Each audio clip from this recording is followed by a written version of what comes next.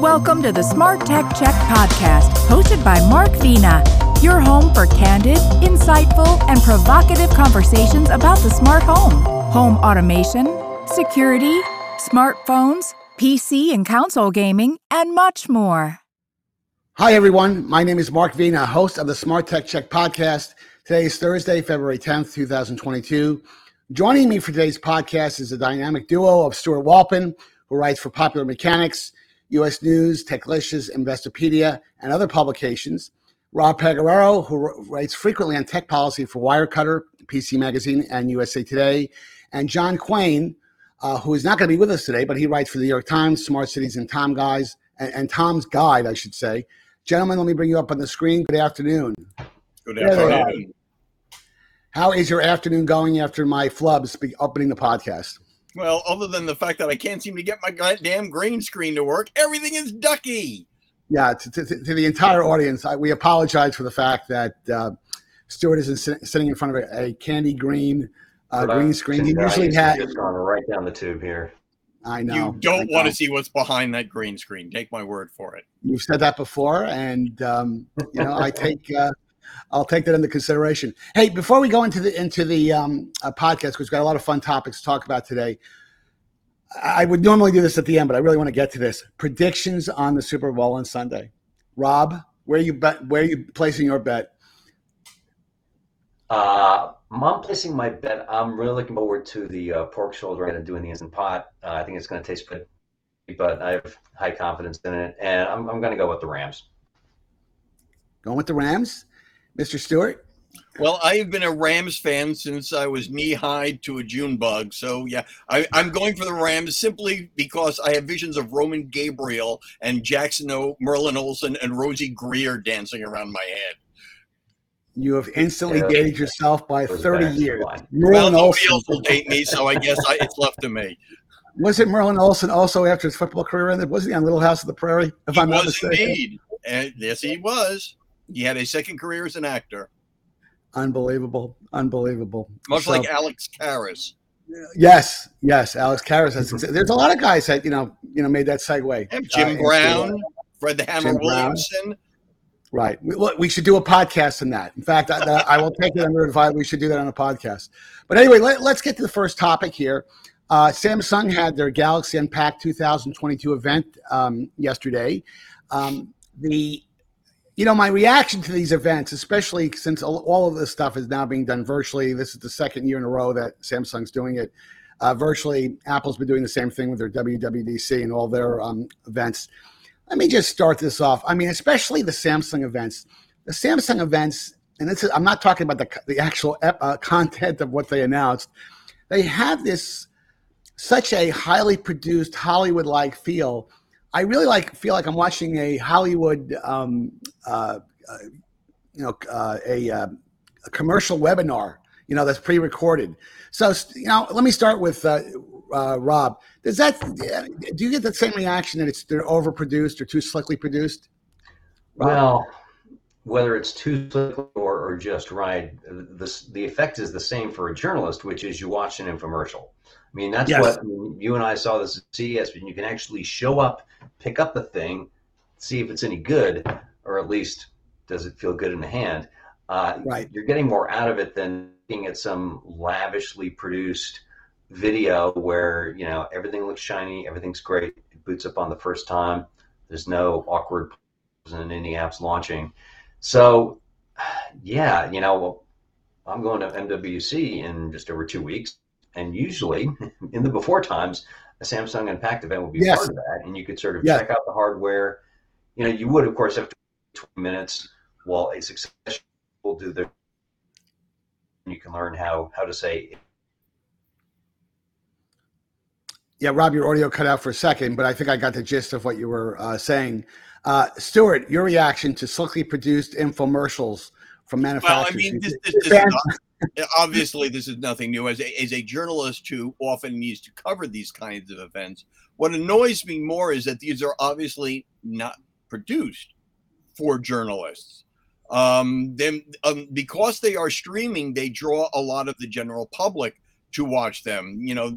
I don't know what their viewership was, but obviously I would wager that more than half of them were non-journalists. If this was purely for journalists, it would be packed full of make sure you get our names spelled correctly instead of just flashing the name and title on the screen, then pulling them back right away, leaving the specs on the screen for at least a reasonable period of time so we can write down what the hell the specs are. I mean, the valuable information that a journalist needs is always like side loaded. You have to go wait for your email and wait for that to come through. Then you have to go to the website's page to actually get all the specs that you need. These are obviously the production values I just don't care about, because they're, quite frankly, there were events that I went to at CES years ago that would last an hour with product managers droning on forever on every minute little detail. So the production value means nothing. Just give me the information I need so I can write the story without having to go to other sources for information. Well, I think professors of journalism love that comment. Just give me the facts. Just give me the facts. But getting back to the event itself, and it's always interesting because they do. Samsung routinely does this in the February timeframe. Apple obviously is probably going to refresh some of their phones over the summer, although they won't do their flagship phone until September if they follow their general cadence. And new phones, obviously faster.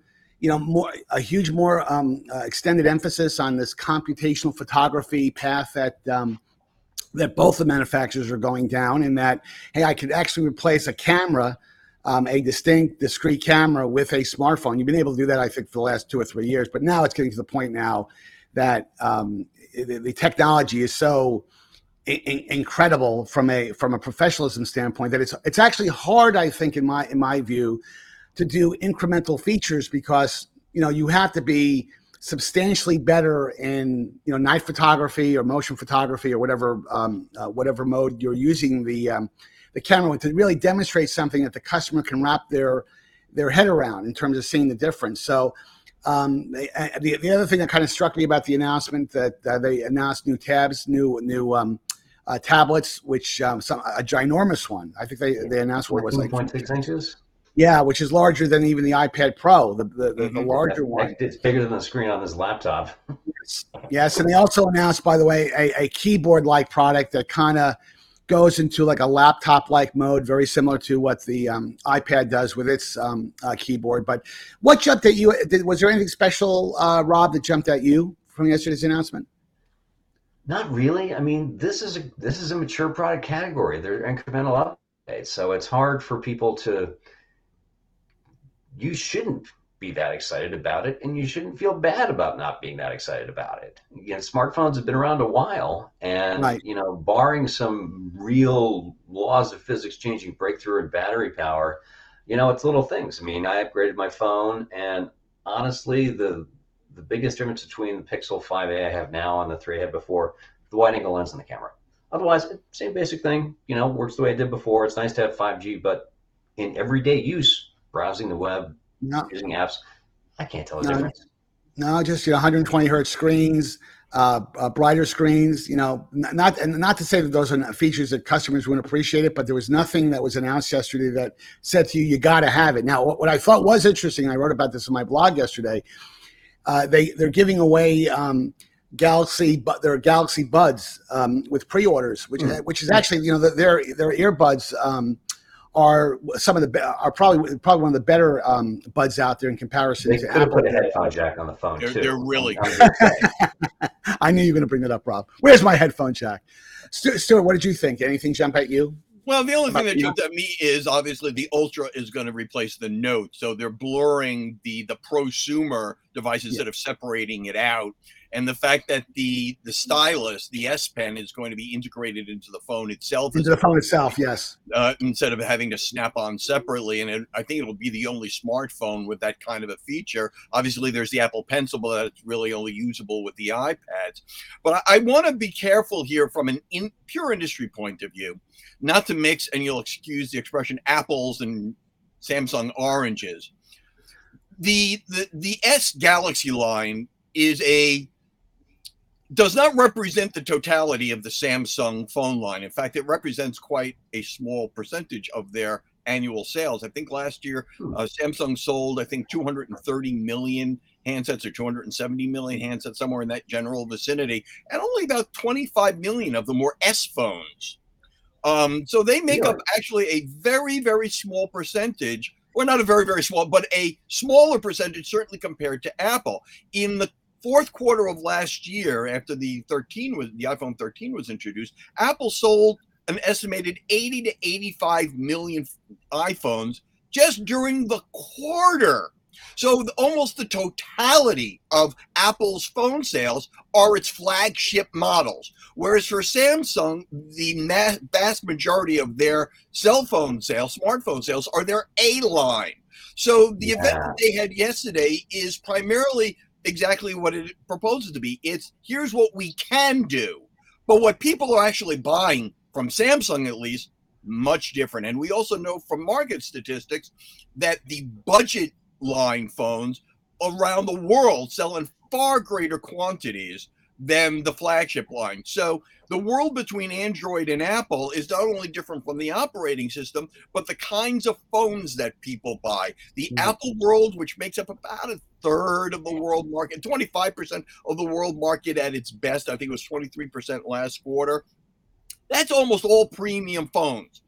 The rest of the industry is all sub $500 phones, and a great deal of that is sub $300 phones.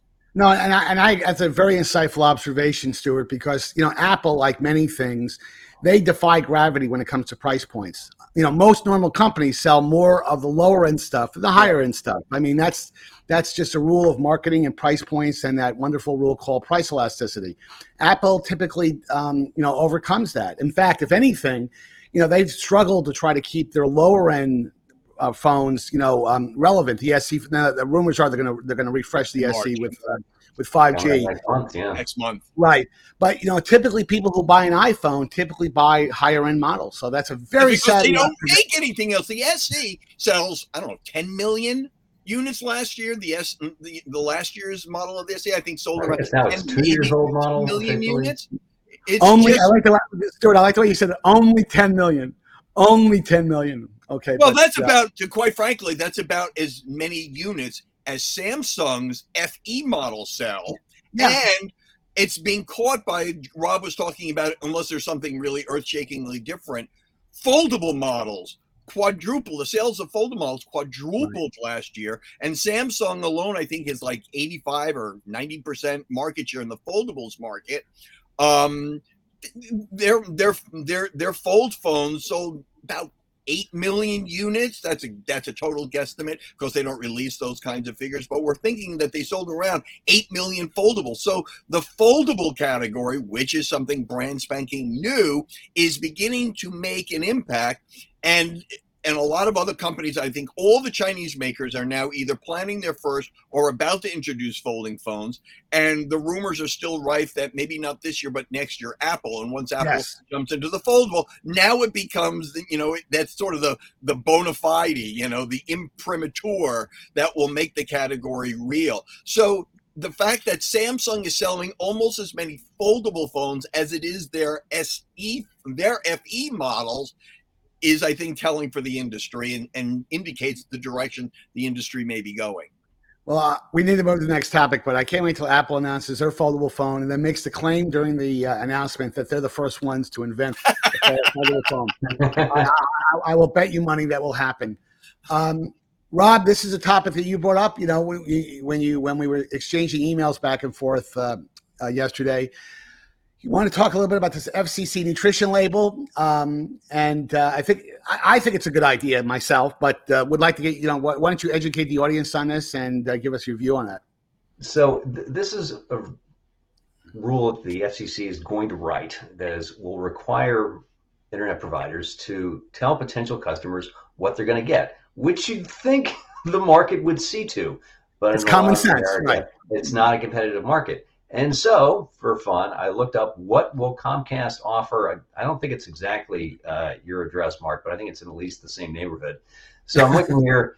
Xfinity, super fast, internet, 600 megabits per second, asterisk. Asterisk says 600 megabits per second download speed. Below that, actual speeds vary and are not guaranteed. Wait a minute. What's the upload speed? What is it? For more details, visit dataplan.xfinity.com. If you know that Dataplan is French for Comcast data cap, then you know that you're going to be stuck with a 1.2 terabyte data cap that at 600 megs down, you'll probably bust through pretty soon. And this, like the page itself is nicely designed. They hired someone who's reasonably good at graphic design. It's not telling me basic things I need to know as a customer. Right. And so, what is the uploads? Let me just figure it out. What do we have? Probably 19 or 20. This must be it. Xfinity Internet Broadband Disclosures. Let's see here. Upload. Nope, not on that page. Wait a minute. Where is this? Stuart, what's your take on while Rob is doing some searching here? Well, usually upload speeds are usually between 15 and 25 megabits. Yeah, right. You don't usually get any great variance in that area. But what strikes me funny is that everything that Rob just said might as well have been in Klingon to the average consumer. If they decide whatever they decide to put in this nutrition label is going to be indecipherable to most consumers. And I'll tell you a quick story. My wife works for a nonprofit, and the Wi-Fi in the thrift store that the nonprofit runs is god awful. So I said to my wife, take a picture of the label so I could see what equipment it is, and I'll suggest how to improve it. Well, it turns out the Aris modem that they have is 10 years old and only runs Wi-Fi 4. The router, for some reason, is of more recent vintage and runs Wi-Fi 5. And so I'm trying to explain to her the differences between Wi-Fi 4 and Wi-Fi 5, trying to explain the difference between a modem and a router, and trying to explain what each of those things do. Now, when you're talking about this level of basic information that those of us here is like pig Latin, I mean, we just understand that. Most consumers don't have a clue. Even if they put in their 600 megabits per second speed, most consumers would go, I don't know what that means. How many devices can I run on that? Can I be watching a movie in 4K on Netflix while my son plays Minecraft online and my wife works and does a Zoom call at the same time? None of these specs that I see listed, packet loss, latency rate, none of these are in English to most consumers. So simply putting the label on doesn't help us. But you're making the point. Matter. Yeah. See, I guess don't speak network terminology. It's basic respect to the customer to tell what you're going to sell. I mean, here's I'm not disagreeing with that. Just put it in English. That test. No, Rob, guys, what the carriers and the ISPs will say, any label that you pull together by definition is going to have so many asterisks and so many exceptions to it that it's not going to be meaningful. Now, I don't buy that, by the way. I don't buy that.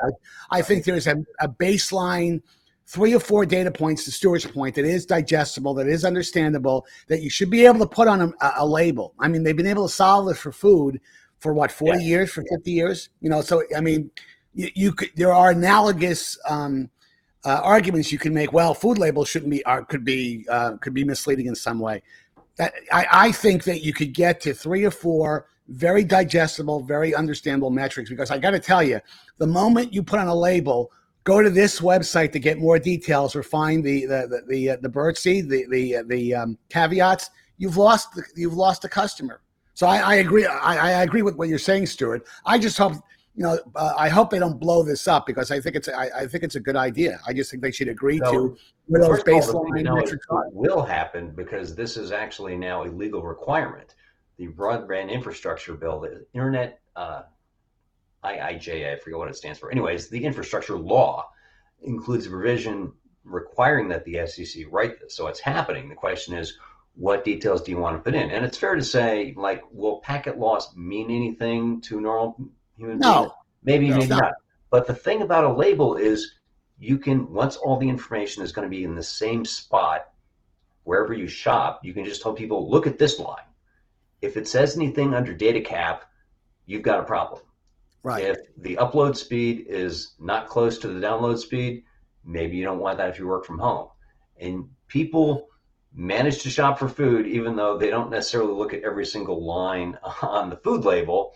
But people who want to know all those details can. And yeah, in a functioning market, you wouldn't need this. There isn't a nutrition label requirement for showing fees for airlines, but the airline industry is much more competitive than residential broadband in the United States. And so, I certainly have no sympathy for internet providers who are going to complain that they have to devote people to put these labels together, because if they could just tell people what they're going to buy, we wouldn't have gotten into this position. Right. And remember, a lot of the problem also is that there's such limited competition in some markets. There is just no other choice. So even if you know what you're going to get or what you're going to buy, it's not going to help you because that's the only thing you can buy. Mm-hmm. Right. That is a whole separate issue. But at least then you'll know what a bad deal you're getting up front instead of being surprised later on. Well, we could talk about this forever because it's so funny that everyone at least the three of us agree that this is a good that at a high level this is a good thing to happen. Nothing votes. It's all in the execution. Yeah, the devil's in the details. I was about to exactly say that. We got to get to this topic because we were talking about this before the podcast started. This revelation that 14 and 15 U.S. cabinet departments have bought the unlocking technology from Cellebrite, which is one of several companies that has this call it sophisticated hacking tools that agent. The FBI has bought these tools. The governments, not just our government, but other governments have purchased this tool. I mean, I have to, correct, Stuart, Rob, because you're in the Lion's Den down there in good old Washington, D.C. You got to help me with this because I used to think when I read because I'm a pretty plugged in person when it comes to, the way the federal government's supposed to work. Isn't just the Justice Department and the FBI by extension supposed to be the entity that is supposed to go out and get warrants and before you obviously go into a house? I'm surprised because when Cellebrite, this is this Israeli firm, they sell a box. You can plug an iPhone into it and basically take over the iPhone, regardless of all the features Apple has built into iOS. Apparently, they found workarounds. They were not just about selling it to the FBI or presumably other three-letter agencies, but local anybody, departments, county police departments. So I'm not super surprised but I do have to wonder, why? The Cellebrite box is not the most expensive piece of kit you could buy, but this is not like a status symbol. It's not something you buy because the agency one block away in Independence Avenue also has one. That's not how it's supposed to work. Yeah, no, I got that, Rob. But I mean, isn't it kind of disturbing though? Again, the topic here, what a private individual does, that could be against the law as well. I don't know what the law would be on that. If Stuart went out and bought that Cellebrite box and decided to use that on Rob because he just doesn't like Rob and he wants to find out what secrets he has on his phone. I don't know what that. I suspect the law probably says you have to own for that to be legal, you have to own the phone that you're using that tool with. My issue is that do we have cabinet departments that are using that technology or other technologies without getting warrants? That's the thing that really kind of scares me, frankly, because that's not the way it's supposed to work. Stuart, your thoughts? Well, according to the company itself, they have 2,800 government customers. And I also, from what I understand, North America alone. Well, yeah. I mean, Fish and Wildlife. Apparently, it works on both iPhone and Android, and the device has to be physically present to plug into the machine. So it's not like it could do anything remotely. Right. But to Mark's point, I agree 100%. But this is just one in a million cases of technology racing ahead of the law, and of government's inability to keep up with the law in terms of regulation and the law.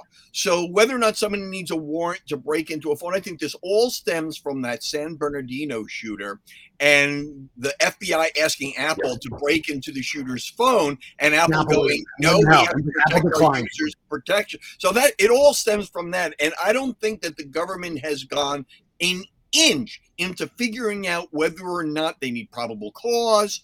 And I'm not a lawyer and I do not play one on a green screen.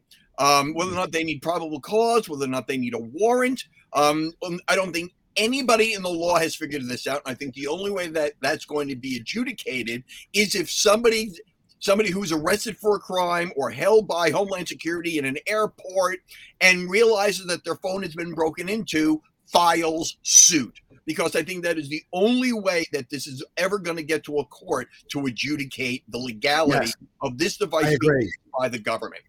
Right. And Rob, the point you made before the call, and the point you made, Stuart, a few moments ago, is that this Cellebrite tool requires you to have the phone physically.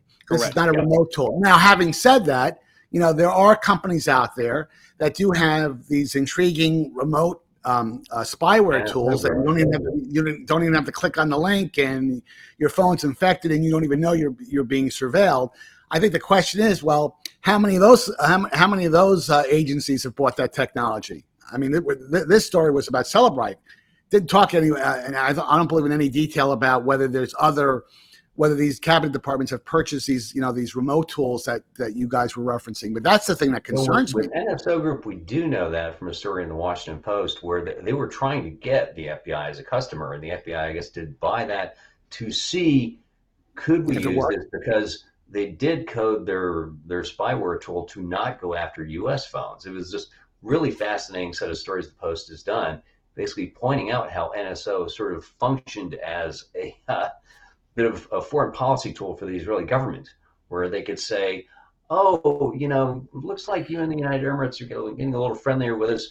If you do us this favor here, we'll sell you this tool you can use to go after your dissidents there. And they were trying to figure out, could they get into the U.S. market? Cellebrite is different because, you need physical access to the device. You need custody of it. But 14 and 15 cabinet departments. And it is unclear. The story, by the way, is in The Intercept, theintercept.com. Y'all should read it because, I as taxpayers, as people with interests in the Fourth Amendment, we should know what the heck these agencies are doing, spending taxpayer dollars to buy this tool that doesn't seem to have a whole lot of relevance, certainly for things like enforcing fish and wildlife laws. Well,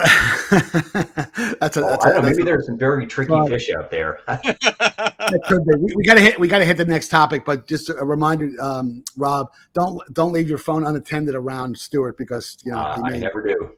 He may already have got that Cellebrite tool in his house somewhere.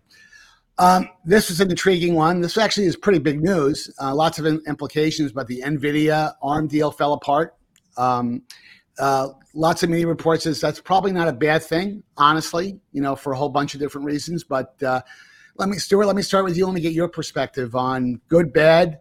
Well, it's NVIDIA is disappointed, but I think they should be thrilled that this fell apart, because I think ARM is a little bit in trouble. Their owner SoftBank just I think they appointed a new CEO to the company.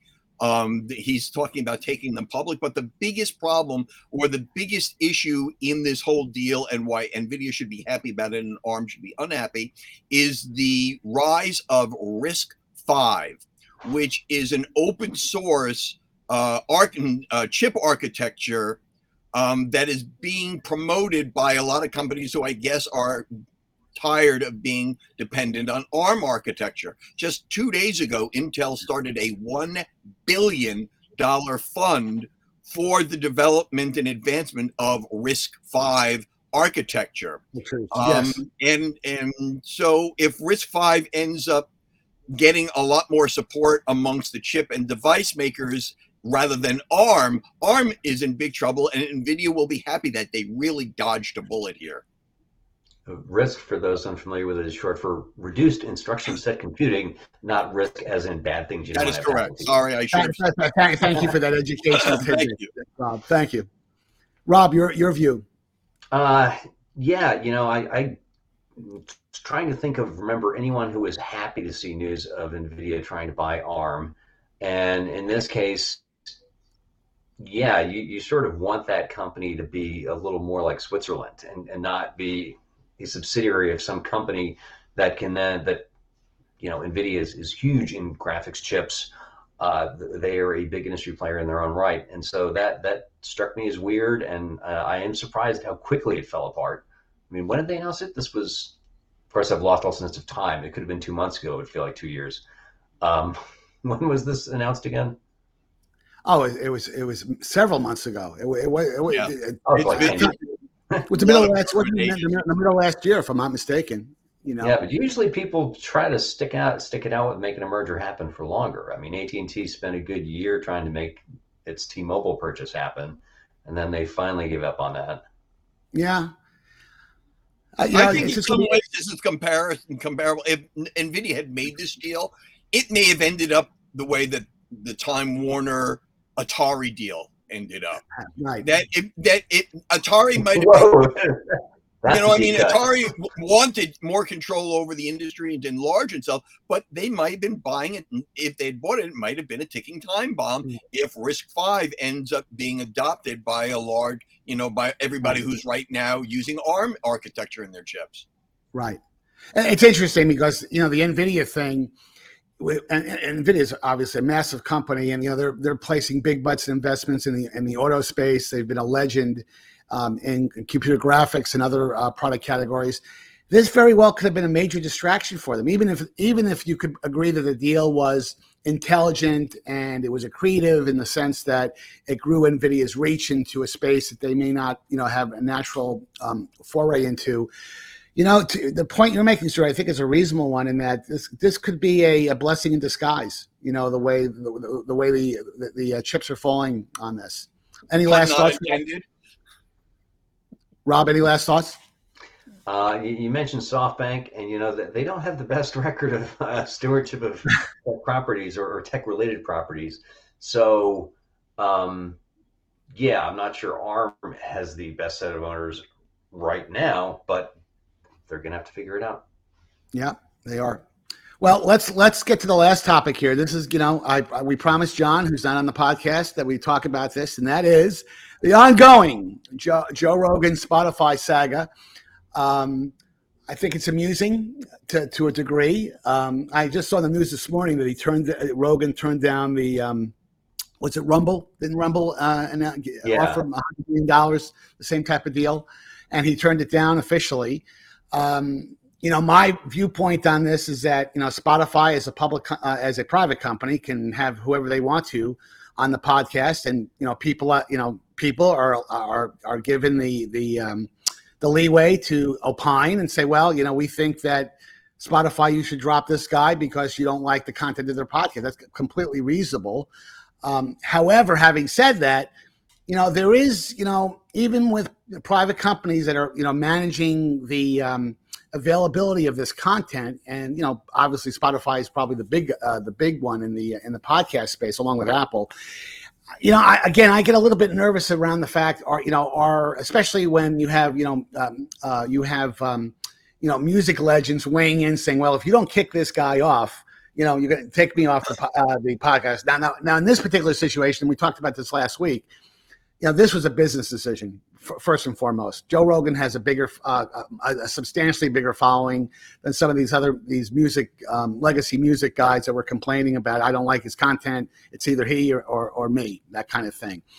But I do think that the issue about is this censorship? Is this and I know that's hard to it's hard to frame in a private context because they can have on the other podcasts whoever they like, but I get a little bit nervous about the free speech aspects of this. So with that, let me start with Stuart and get his opinion.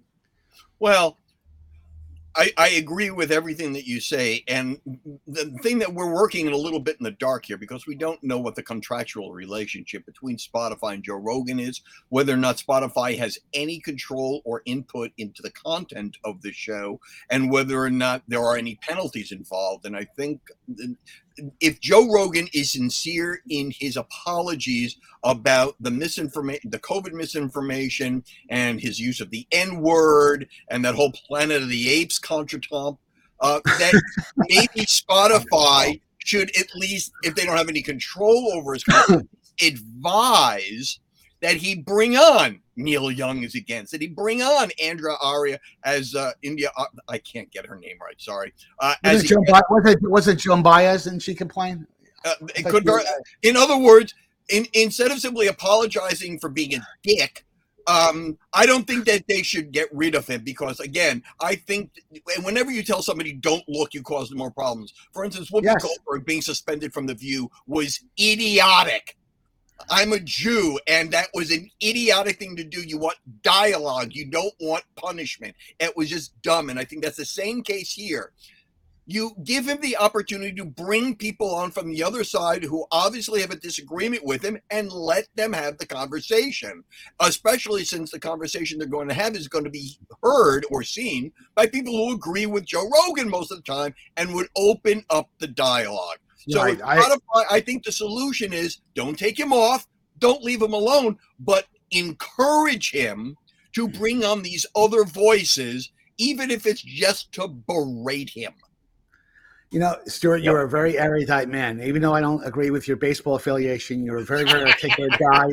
And, really, only because this does have a segue into the whole Whoopi Goldberg thing to a degree, because I do think that was idiotic to kick her off while they suspended her for 2 weeks. Right. They're probably going to bring her back. I don't think she's going to get fired. Oh, no, she won't. But just that was just dumb. No, that was window dressing. That was, ABC, we're doing something, and the reality is that when someone makes an absolutely asinine comment like she did, to me, the idea is I used to work for a CEO who used to say, sunshine was the greatest antiseptic, because when you see stupid stuff like that, you don't want to hide it because, hey, let the world see it and let the world make their evaluation on the idiocy or the insight of something like that. So, Rob, what's your view on this whole Joe Rogan Spotify saga? Yeah, I can see why they're not going to get rid of them because first of all, their basic business model, why did they spend $100 million to get a podcast? Because that's easier to monetize. You can run ads on it that have really high value. You don't have to license the content, one record label at a time. Spotify, everything, it's got to be a deal with one label, one artist. There's no compulsory license like what you have that allows a non-interactive service like Pandora to operate at a slightly lower cost. But yeah, I think the answer is, I certainly hope that, in that quasi apology Joe Rogan did 2 weeks ago, saying I have had people on the podcast like Peter Hotez, the vaccine scientist from Baylor, Sanjay Gupta, and so on, get more people like that on. I hope people are if they're getting those invitations, they're accepting them. I hope that's also true of climate scientists, since apparently he had another climate change denier on just yesterday, I guess. I can't keep up with this stuff. And yeah, in the meantime, if artists don't like being associated with him, God bless them. That's completely their right to say, because of the way Spotify runs, they can say, it's me or him, and if you're not going to get rid of him, then you don't get my music. They can take it off immediately, and Spotify has to comply. That's the free market at work.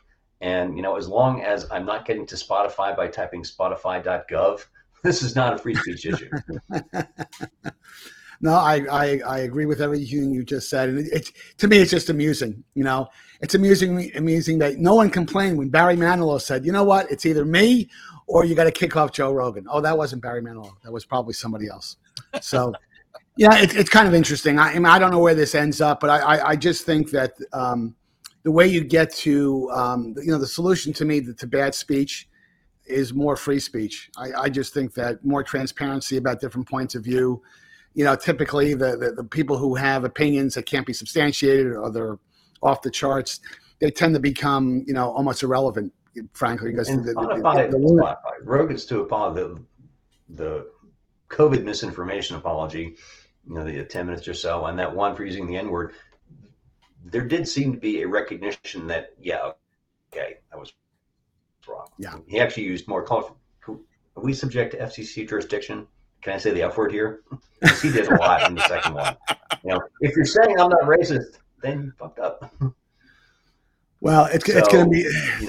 I hope you're never too old to learn or too rich to learn, Mr. Rogan. So I hope you're prepared to do that.